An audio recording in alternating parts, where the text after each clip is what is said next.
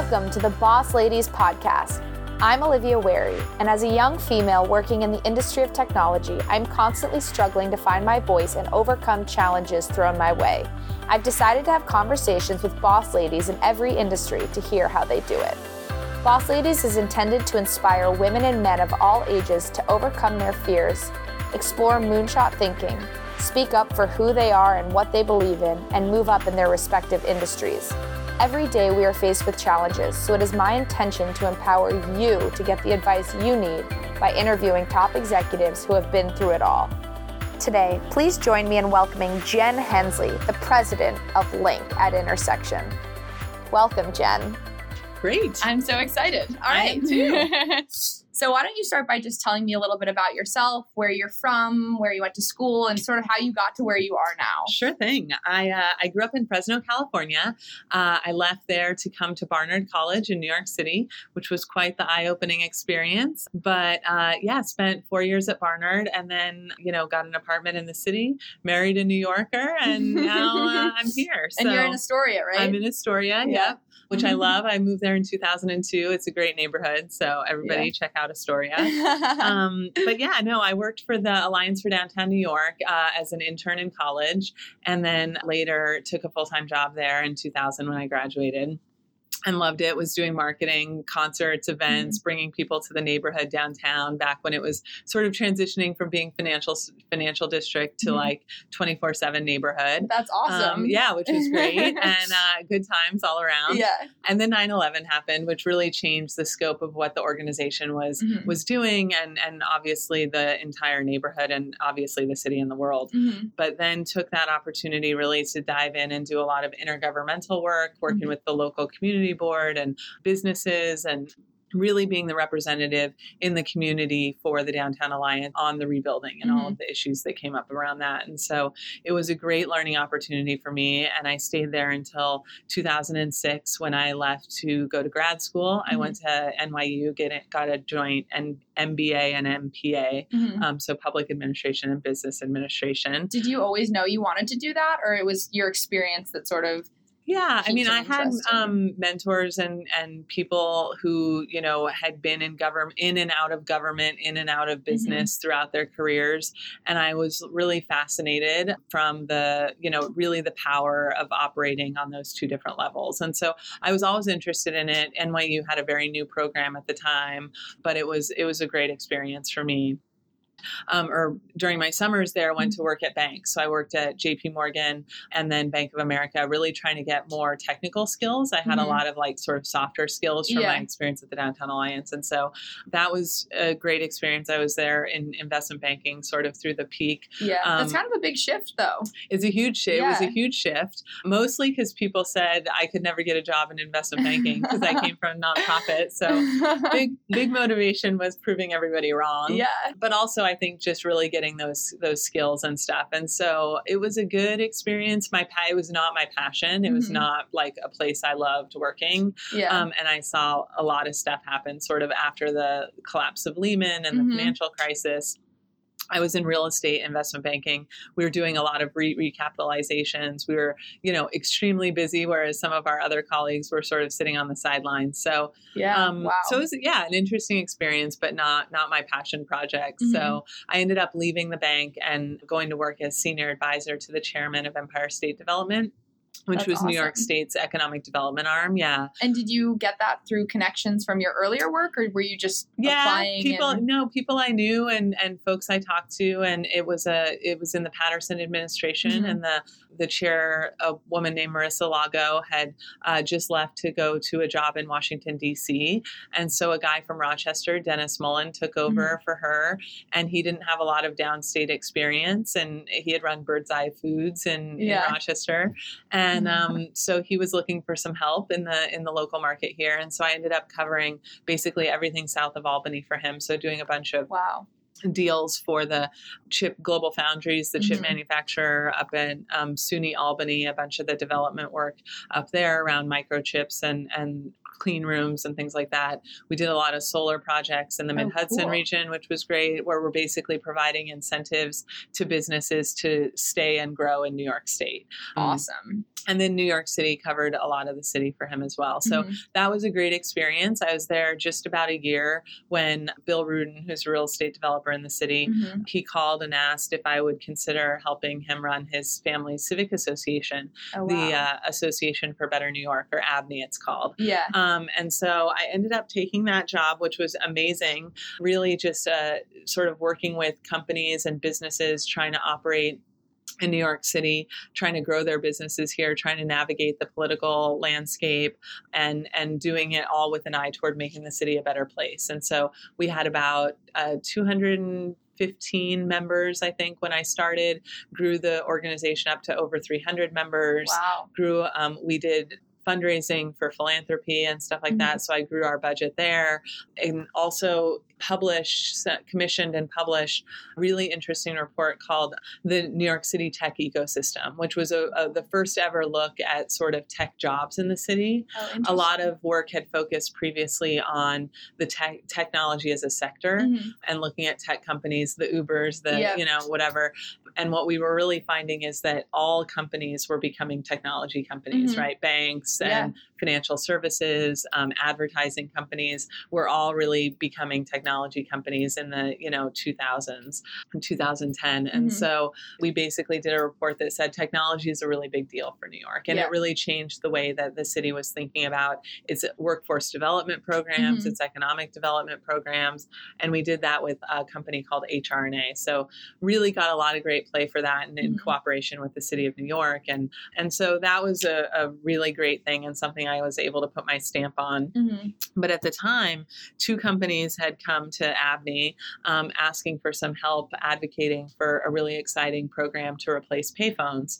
So Control Group and Titan were both members of the association, and they had formed a joint venture to basically replace the public payphones with Wi-Fi kiosks, which I thought was a great idea. Yeah, that sounds awesome. Yeah.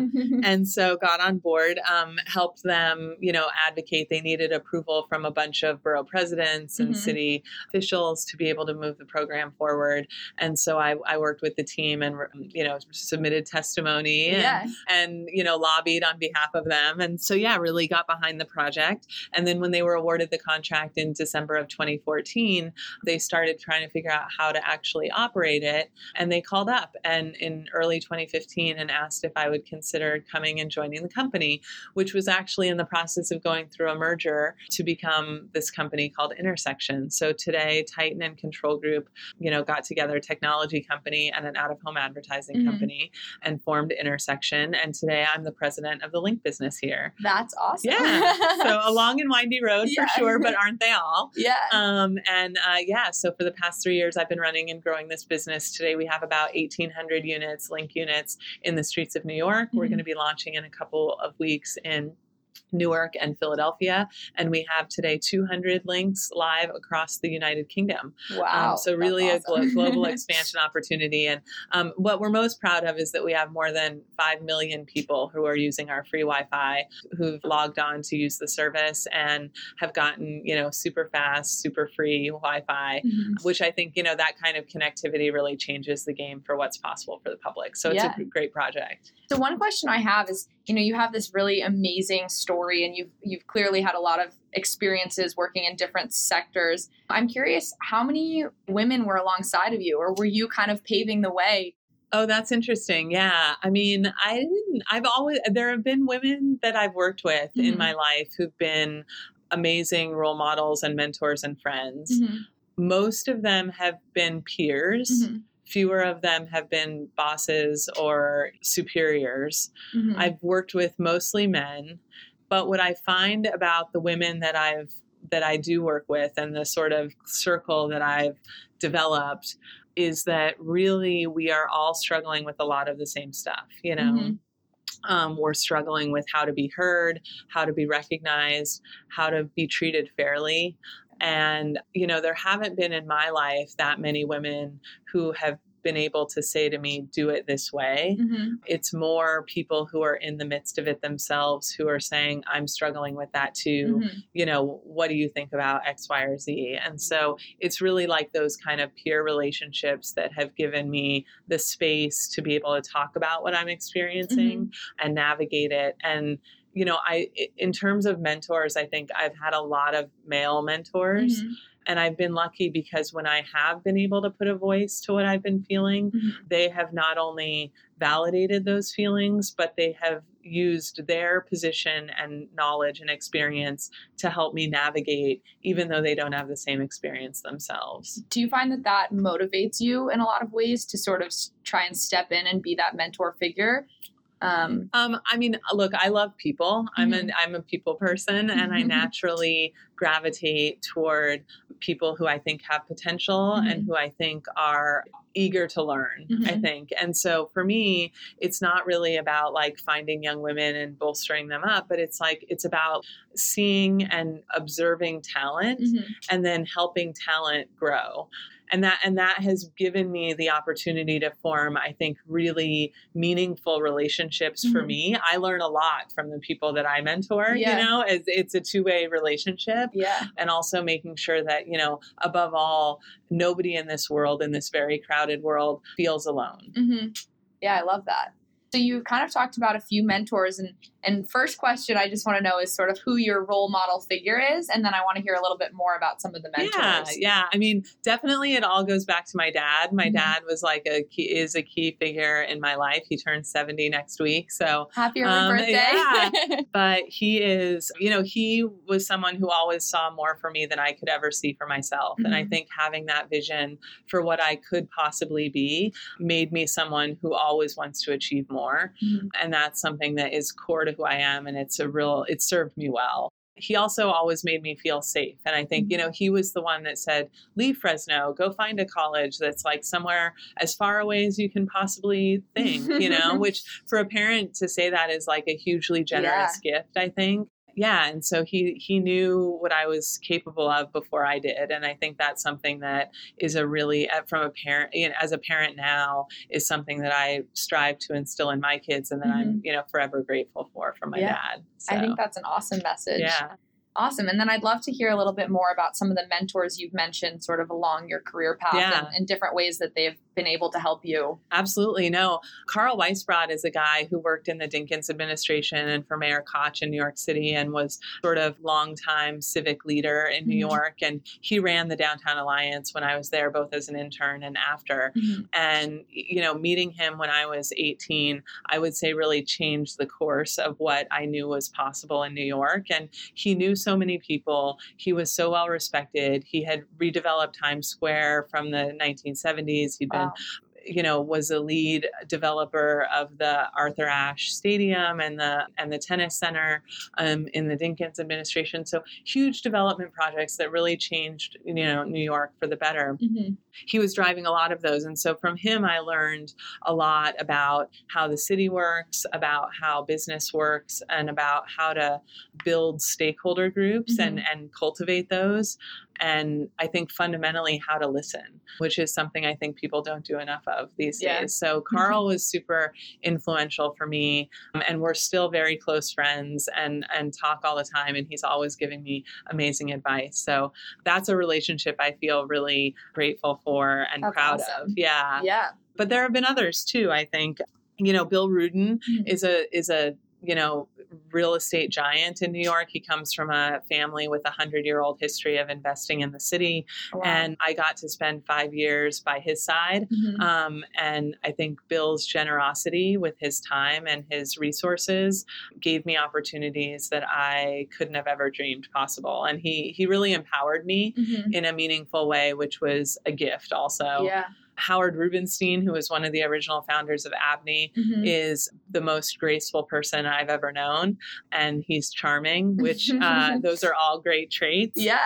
Al Kelly, who was a brief, is now the head of Visa, CEO of Visa, and previously was at American Express, and spent a few months here at Intersection where I got the pleasure of working directly for him. And he made space for me where I didn't think there was any. And he's also the best manager I've ever seen practice, really understands people and organizations and uses all of his strength to make them better. And so that was a real great opportunity for me to spend some time with him. And here at Intersection, our chairman is Dan Doctoroff, who was a deputy mayor under the Bloomberg administration and now is the executive CEO of Sidewalk Labs, an Alphabet company that's working on building cities from the internet up, really driving connectivity and the meaning of, what connectivity can provide to society. And I think Dan has taught me the power of magic. Yeah. He's a true believer in a lot of great visions and a visionary himself, which is inspiring to be around. So lots of great mentors for sure. That's awesome. So just to go back to Al Kelly for 1 second, I'm curious to hear sort of what you think really makes a good manager and what you think he did so well that you think other managers should really take into consideration when managing a team. Yeah. I mean, management is hard, right? It's hard because you have to make tough decisions and you have to do things for the good of the whole that maybe individuals may or may not like. And, I think fundamentally is just Al's integrity and knowing that he was completely trustworthy when he was making a decision or talking to you about something. You knew that he was coming at it really with the best interests of the whole company and of all of his responsibilities in mind. And so it made you believe in what he was saying, which I think is for every manager super important. And I think also, Al had the ability to sort of take any stressful situation and kind of dial it back, just he would moderate his tone. He would moderate his cadence, even when he was dealing with difficult issues. He wanted to be thoughtful, and he is thoughtful. And I think that's, taking that time to really think through an issue, to reflect on it, to be organized in your approach and your thinking, to make sure that you understand and are preparing for all eventualities, or as many as you can possibly foresee, you know, and also that you understand what you can't foresee, and that you're honest and upfront and forthcoming about it, I think made him somebody extremely compelling for me to work with. And definitely, I always felt about Al that he was a real partner in whatever problem I was trying to solve. And I think that's something I hope that I model for my team and the other people that I work with, here at Intersection and everything I do. Yeah, no, I agree with that. It's super important, I think, to have sort of that feeling of comfort and psychological safety and partnership when working with someone, especially who you sort of see as a mentor figure and as a manager, to have that safety instilled in you. I think that makes you probably perform much better because, I don't know, you're more comfortable. Yeah, I think so. And it really is about getting the best out of people, right? Yeah. Getting them to feel like they want to contribute, that they want to bring their best foot, put their best foot forward, right? That they want to solve a complicated problem, that they're, so I think that sense of safety is really important for that. Yeah, absolutely. Cool. So I'm curious to hear, like we said, you have an amazing sort of background and lots of different experiences. And I'm curious to hear sort of what advice you feel helped you get where you are now. If there's anything that stands out or anything you'd want to sort of pass forward to anyone else who's growing throughout their career. Yeah. No, I think, good advice I've gotten is really to be myself and to work hard and to, go after what I want and to do what I think, all the sort of normal stuff.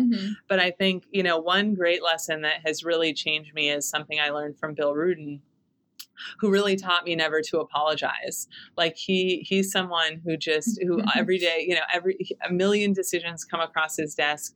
Every minute he's making decisions, he's doing what he thinks is right, and he's moving on to the next thing, and I think that's something that is really valuable. And especially when I had kids and there's that sort of tension of should I be with my kids? Should I be at work? Every day you're making decisions about how to spend your time and, how to balance your commitments. And I think you just have to trust that you're making the right decision. You're doing what you feel like you need to do at that moment to make your life work. And that's okay. You shouldn't have to apologize for that. And when you don't feel like you have to apologize, then you're freed up to make a decision and move on. Yeah. And you don't sort of like torment over like, oh God, should I have like done something right or wrong? And I don't mean don't be reflective and don't think about things, don't be thoughtful, but I do mean like have the confidence of your decision and feel like you sort of can act boldly in the world to do what you need to do, grounded in what you think is right and fair and reasonable, but also, make your decisions and stand by them. Yeah, I love that. So I'm curious to hear sort of what advice you would want to pass on to others who might be either fighting battles or dealing with challenges that you feel you've already sort of defeated or you've already won. I definitely don't think of things as battles, and I don't think that there's like winners and losers all the time. I think that the world is so vast and people's relationships are so complicated that really it's just about learning and growing and being the best person, Olivia or Jen, that you can be, and that's a little bit maybe cliche, but I really actually do think that like, it's about, my advice to others is really to, be strong and take care of yourself and force others to take care of you too, because women don't do that enough. And I think just really make sure that every experience that you have is one that's really making you a bigger, better, more capable person. I love that. So tell me about a time that you overcame a challenge in your career, which I'm sure that happens like every day, but I'd love to hear one in particular that you feel that was difficult and you had to. Yeah. There was one time when I was negotiating to start a new job, and I felt like the person I had negotiated with sort of didn't negotiate in good faith, that what the deal that I thought was on the table sort of changed at the last minute and was not fair. And when I got to this place, I, sort of tried to advocate for the deal I thought I had and, was sort of told that it wasn't possible. And so for me, there was a moment there where I could have quit. I could have gone back to my other job. Was this early on in your career? It was like mid-career. Yeah. And so, I had enough confidence to ask for what I wanted, but not enough confidence to make sure I got it. Yeah. And so, which was a learning lesson. Yeah. But, and I think I could have gone back to my previous job. Like that job was still open and I could have just said, this isn't working for me. But I believed in the opportunity and I wanted the growth experience. So I sort of took it. And every day I came into the office and I was like mad, and I was just like, I just don't feel like I was treated right. And it weighed on me a lot. Yeah. And what I've realized is that, when you carry that stuff around yourself, it does weigh on you, and it's not in a good way. Yeah. And so I started talking about it with people. I just started putting it out there and coworkers, friends, husband, family, the guy who I negotiated with, and just sort of registered that something wasn't sitting right. Yeah. And what I realized is that people don't like people not to feel good, right? Yeah. So that created an opportunity to say, well, hold on, what would would alleviate this? What would solve it? And I started to find the places where I thought I could make progress, where I could make my case known, where I felt like there was an action that could be taken to address the issue, where I could advocate for my own self, and, I worked hard. I proved I could do the job. That was table stakes, right? But then I said, no, I need this fixed. And it got fixed. And so for me, and I got put on, it took a while. There were steps first it was like, oh, this should make you happy. And some interim step. And I was like, that didn't really make me happy. Yes, it's better. It's not worse. Yeah. But it's not sufficient. And it seems like it almost taught you what you wanted in so many ways. Totally. Yeah. And how to articulate it. Yeah. And so it took a while, and it took a lot of finding advocates and champions and continuing to deliver, at the level necessary to prove that I was worth it. Yeah. But then it got fixed. And then something happened at that job where I was like, I love it here. Yeah. This is great. I would never want any other job, you know? and until the next thing comes along, maybe. But no. No, but it's good you stuck it out and you were able to see that it could get better. Yeah. And you realize like people want to help and you just have to find the right ones. And also like in retrospect, I don't think it was that the person negotiated in bad faith. I just think there were like issues beyond that guy's control that he didn't know how to appropriately manage or communicate himself.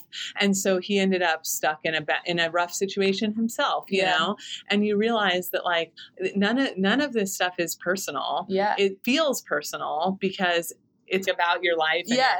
But oftentimes there's like a lot of other stuff going on. And so don't be discouraged, find the path and get what you need, you know? I love that. Cool. Well, can you tell me a little bit about a challenge that maybe you feel you wish you had handled slightly differently maybe you did? Yeah, there's lots of those, I'm sure. But those we learn the most from. Those we do learn the most from. It's true. No, there was one time where I had to actually let an employee go. And that's never fun. It's never fun. And it was the sort of last step in what had been, you know, a tough situation in a pretty small environment on a small team. And I think it had been tough for me, but I probably hadn't communicated the depth of all of the issues I was facing along the way. But somebody told me, you know, never fire somebody right before their vacation. And this guy was going away on this vacation. That's so hard. And I was like, well, obviously, they told me not to fire him right before he goes, so I guess I'll wait till he gets back. And that must have been so painful while he was gone, just knowing. Well, and I'm like lining everything up, whatever. And then he comes back and he's like tan and super relaxed. And he's like, oh, hey, it's so good to see you. Like, I'm back. I'm like ready to dive in. And I was like, actually, we have to talk. And, it was super jarring for him in a way that was probably not fair to him. Do you think it would have been better to do it before he had left? I mean, or wait another week. Like in the scheme of things, what would have been another week, or whatever. But I do regret that. And I know he was really mad at me for a really long time. And I'm sure I deserved it. But, he moved on to a job that I think he's extremely well suited for and had some really interesting opportunities and stuff. So I think the fact is like sometimes jobs aren't right for people, right? And you do have to make that difficult decision, go through that process. I think what I learned from it is that for the person who's being let go, like you always have to put their needs first and really put yourself in their shoes and think about how they would want to be treated in that situation. So that I'm sorry, but if you're listening, but I did learn a lot from that. Yeah. No, it sounds like a very sort of almost humbling experience. Yeah. So let's just have a moment because you're so awesome. And I'd love to hear about what you feel is sort of your greatest accomplishment. Jeez. Well, I'll tell you this, like putting the first link in the ground was like phenomenal. It happened on my birthday in 2016, 2015 I love that. And December 28th. And that was like seeing everything come together and seeing this thing put in the ground was like really, really rewarding. And then we hit, 500 links and 1,000 links and 1,500 links and 200 links in the UK. And all of those milestones sort of rack up. And that's definitely the most visible tangible accomplishment that I have. How long were you working on it before that first link went into the ground? It was about a year. It was almost a little more than a year after the contract was signed. And I had been on the project for about 7 months. Wow, that's a lot of hard work went into it. It was, and a lot of people and a lot of effort. But it's great. You get to see them now on your way to work. Everywhere. Yeah. It's phenomenal. Yeah. But I think also I was very excited to be recognized by Crain's this year as a 40 under 40, which I will tell you was the last possible year it could have happened. But that's an amazing accomplishment. That was super exciting. And it's, I'm not a very public facing person a lot of the time, but it's really cool to see your accomplishments in the press. I got a lot of really amazing emails and calls and notes about it. And so that was a moment where I, definitely got to reflect and got, felt pretty good about how far I'd come. That's awesome. Yeah. So what advice would you give young women who are just sort of getting started in their career and, trying to pave a path that, when you're in school, I think a lot of what you do, it's like, how to study, how to get the help you need. But when you're in your career, there's so many different curveballs thrown at you. So what advice would you give young women or young men starting their career and trying to navigate such tricky waters? Yeah, I think for anybody really, it's kind of the theme, I guess, is like be strong and listen. I think one thing that happened to me is when I was working after 9/11 in Lower Manhattan, I was going to community meetings all the time, like business meeting, any convening of any body involved in the rebuilding of the World Trade Center. I was there. And I remember I went back to Carl, my boss at the time, and I said, Carl, I'm spending, 10 hours a day in these like long rambling public meetings. There are these new things called Blackberries. Can you give me a Blackberry so I can I don't have to come back to the office and do my work like after 10 o'clock at night. And, and I can get stuff done while I'm in these meetings. And Carl said, those cost $700. No way. And I joke because I spent all this time in these meetings actually listening, which nobody does anymore, right? Everyone's on their phones. Everyone's distracted with their computers and their devices. And we really don't listen. Yeah. And I think about that all the time. And I think about how, as a young person exposed to that in those environments, that I just soaked it all in. And I think for young people today, it's much harder to turn stuff off and sit with people. And what I think comes down to is find people you can connect with and literally not virtually, touch base by email, go in a chat room or a Slack channel or whatever. That's all fine. But also crave those times where you get to actually be with another person and get to know what it's like, because working in organizations is all managing people. You're managing your boss, you're managing the people that work for you, you're managing your partners and your vendors and your clients. And it's about how do you get along with people fundamentally. And to me, that's something I got to learn from that experience downtown, and that I think is so easy to avoid learning today if you don't really make an effort. Yeah. No, I that's really powerful. I had the pleasure of hearing you sort of give a little talk to Intersection employees on the value of public speaking. And I would love to hear any strategies. I know that was a full hour, but if you can just think of some of the key points and messages that you would want to share to others, I think it was really powerful. Yeah, definitely. No, public speaking and any kind of speaking where you have an audience, right, is so important. And it's so reflective of your own capabilities and interests and personality. And you want that all to come through anytime you're speaking. And so what I think it comes down to is knowing your audience, right? Who are they? Where are they coming from? What are they thinking? Knowing yourself, right? Do you like to stand? Do you like to sit? Where are you comfortable? Knowing your material. Are you familiar with the topic? Is it something you feel passionate about? What are you trying to communicate exactly? And then knowing your goals. What do you want the outcome to be? Do you want your audience to walk away informed? Do you need them to vote on something? Do you need them to ask a bunch of questions or not ask any questions?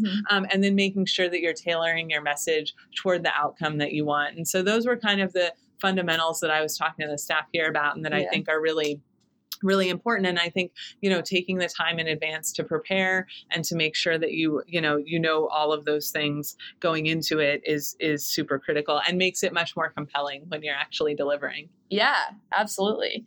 So this podcast actually got started because I had to deal with an office bully, and you were really awesome and gave me a lot of great advice. So I would love to hear about if you've ever had to deal with an office bully and how you handled it. God, haven't we all? What's wrong with it? Who are you, office bullies? And stop. No, it's crazy. I mean, definitely I've had my share of bullying behavior. I mean, unfortunately, I think it starts in school when you're really young. My kids are starting to deal with it even. And, to this day and age and with online and everything, it's far more dire. And I think we do need to really be focused on what the strategies and tactics are for dealing with it. Obviously, talking about it helps. But I think, for me, look, I had a bully who would just scream at me, in the middle of the whole office, just scream and throw things over something totally what seemed totally benign. Clearly there was a reaction that was quite extreme. And so I think, for me, it's really about, and my dad used to say this when I was growing up, what kills you is the surprise, right? When you're sort of sitting across from someone and you realize that bullying you or exhibiting bad behavior, and you're like, oh my gosh, like what is going on here? I'm shocked. I'm odd. Right. But these people's personalities, you can see them a mile away in most cases, and so what I realized is like, you just have to not, and when you're surprised, you're like thrown, you're like, well, I'm so shocked. What do I do? Right. Like that's kind of the response. But if you say, I'm not shocked by this, I knew this was going to happen or something like it. Yeah. And here's what I'm going to do, And so for me, it's about not being surprised and sort of saying to yourself, like, this is going to happen. You may not know exactly how it's going to exhibit itself, but it's going to exhibit itself. Yeah. So be prepared. And so then I, again, talk to friends, family, colleagues about sort of how to deal with it, or going back to like, what are you trying to communicate? What's the purpose of the interaction?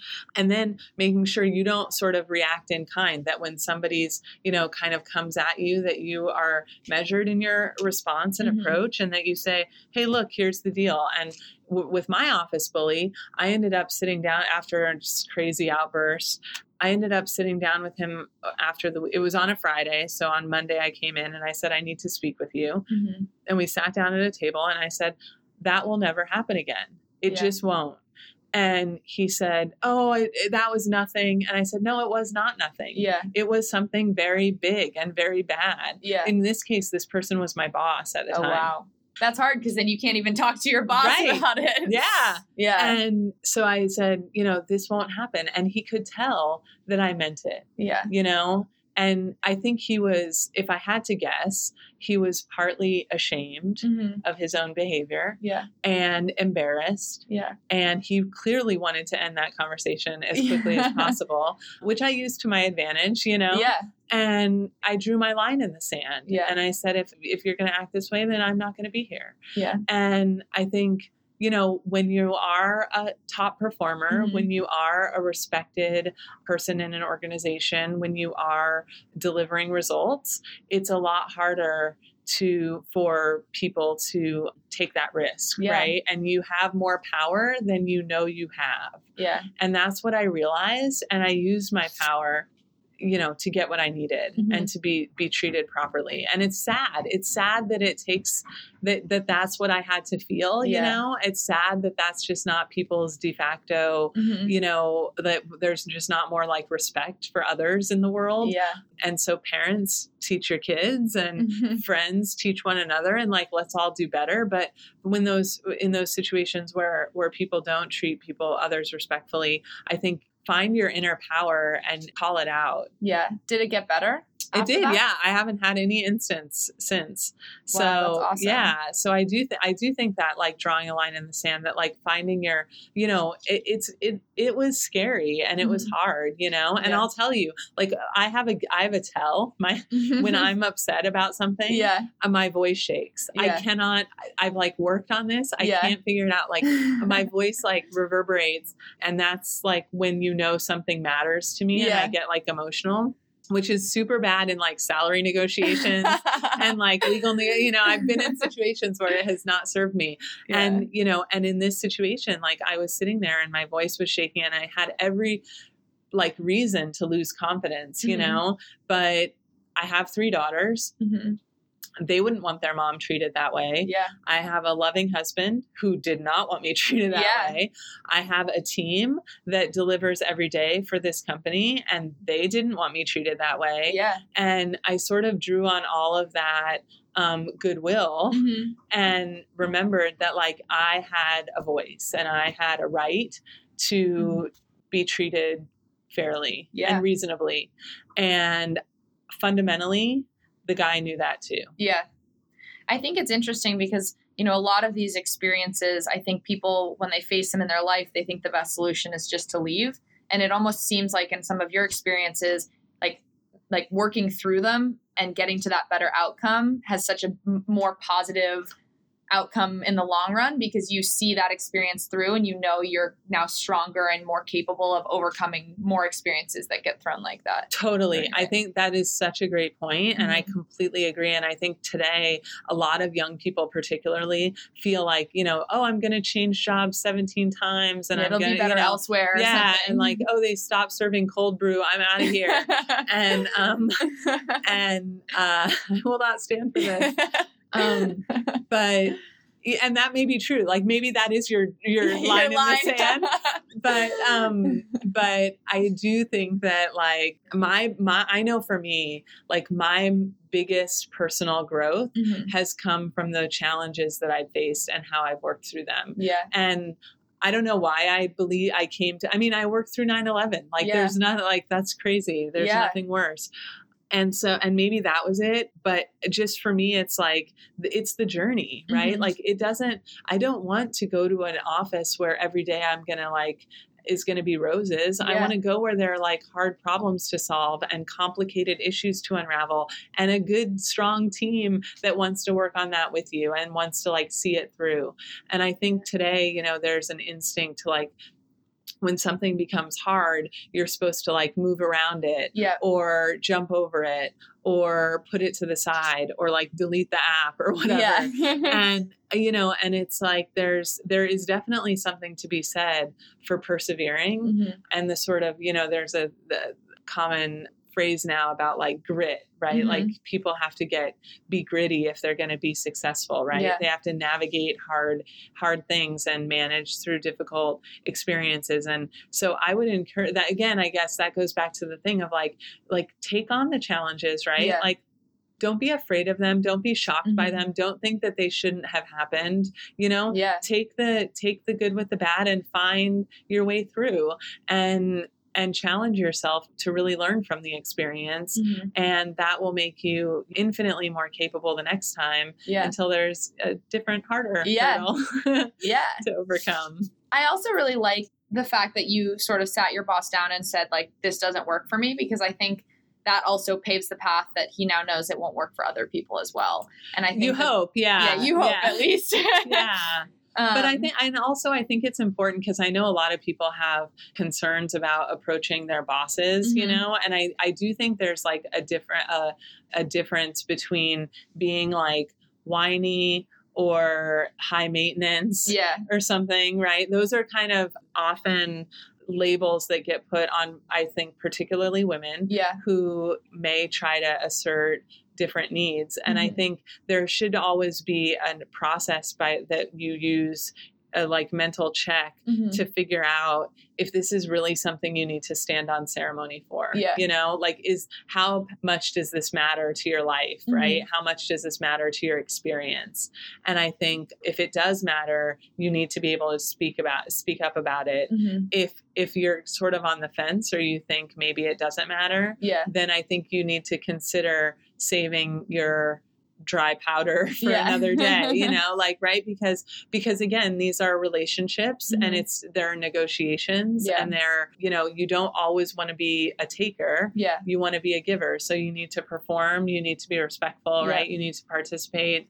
And you also need to be aware of whatever constraints there are. In the case of the bully, right? Like that was like a defining line, right? Yeah. But in the case of cold brew, maybe less so, right? So where on the spectrum is your issue today? And I think one strategy that you've told me before that I think was really helpful and something I hope more people will do as well is sending an email after you have those hard conversations and just saying, hey, this is just to reiterate, this is what we talked about. And I think you said even CCing sort of your personal email, just so you have record of it and you kind of know, this is what we talked about and this is how we resolved it. Yeah. And having that. Yeah. Yeah. And having it documented and making sure that you're clear about it. And there's like the understanding that you thought you had was an understanding that you had, in practice. Yeah. And I think that can be really valuable. And I also think, the thing about your personal account is that I do think as people who are going to have long careers and work in various places and have various experiences, it's important for your own record keeping to just like know what you've been through and to almost it's sort of like it could be a form of like journaling almost, you know, which I think is super valuable. But the other thing it does also is it gives you a record. And I think as women in the workplace, particularly, or anybody who feels at all vulnerable in any situation, those kinds of documentations can give you security. And you can take them to an attorney at some point and say, this is what I was experiencing. This is what I went through. This describes the interaction or the situation that I had.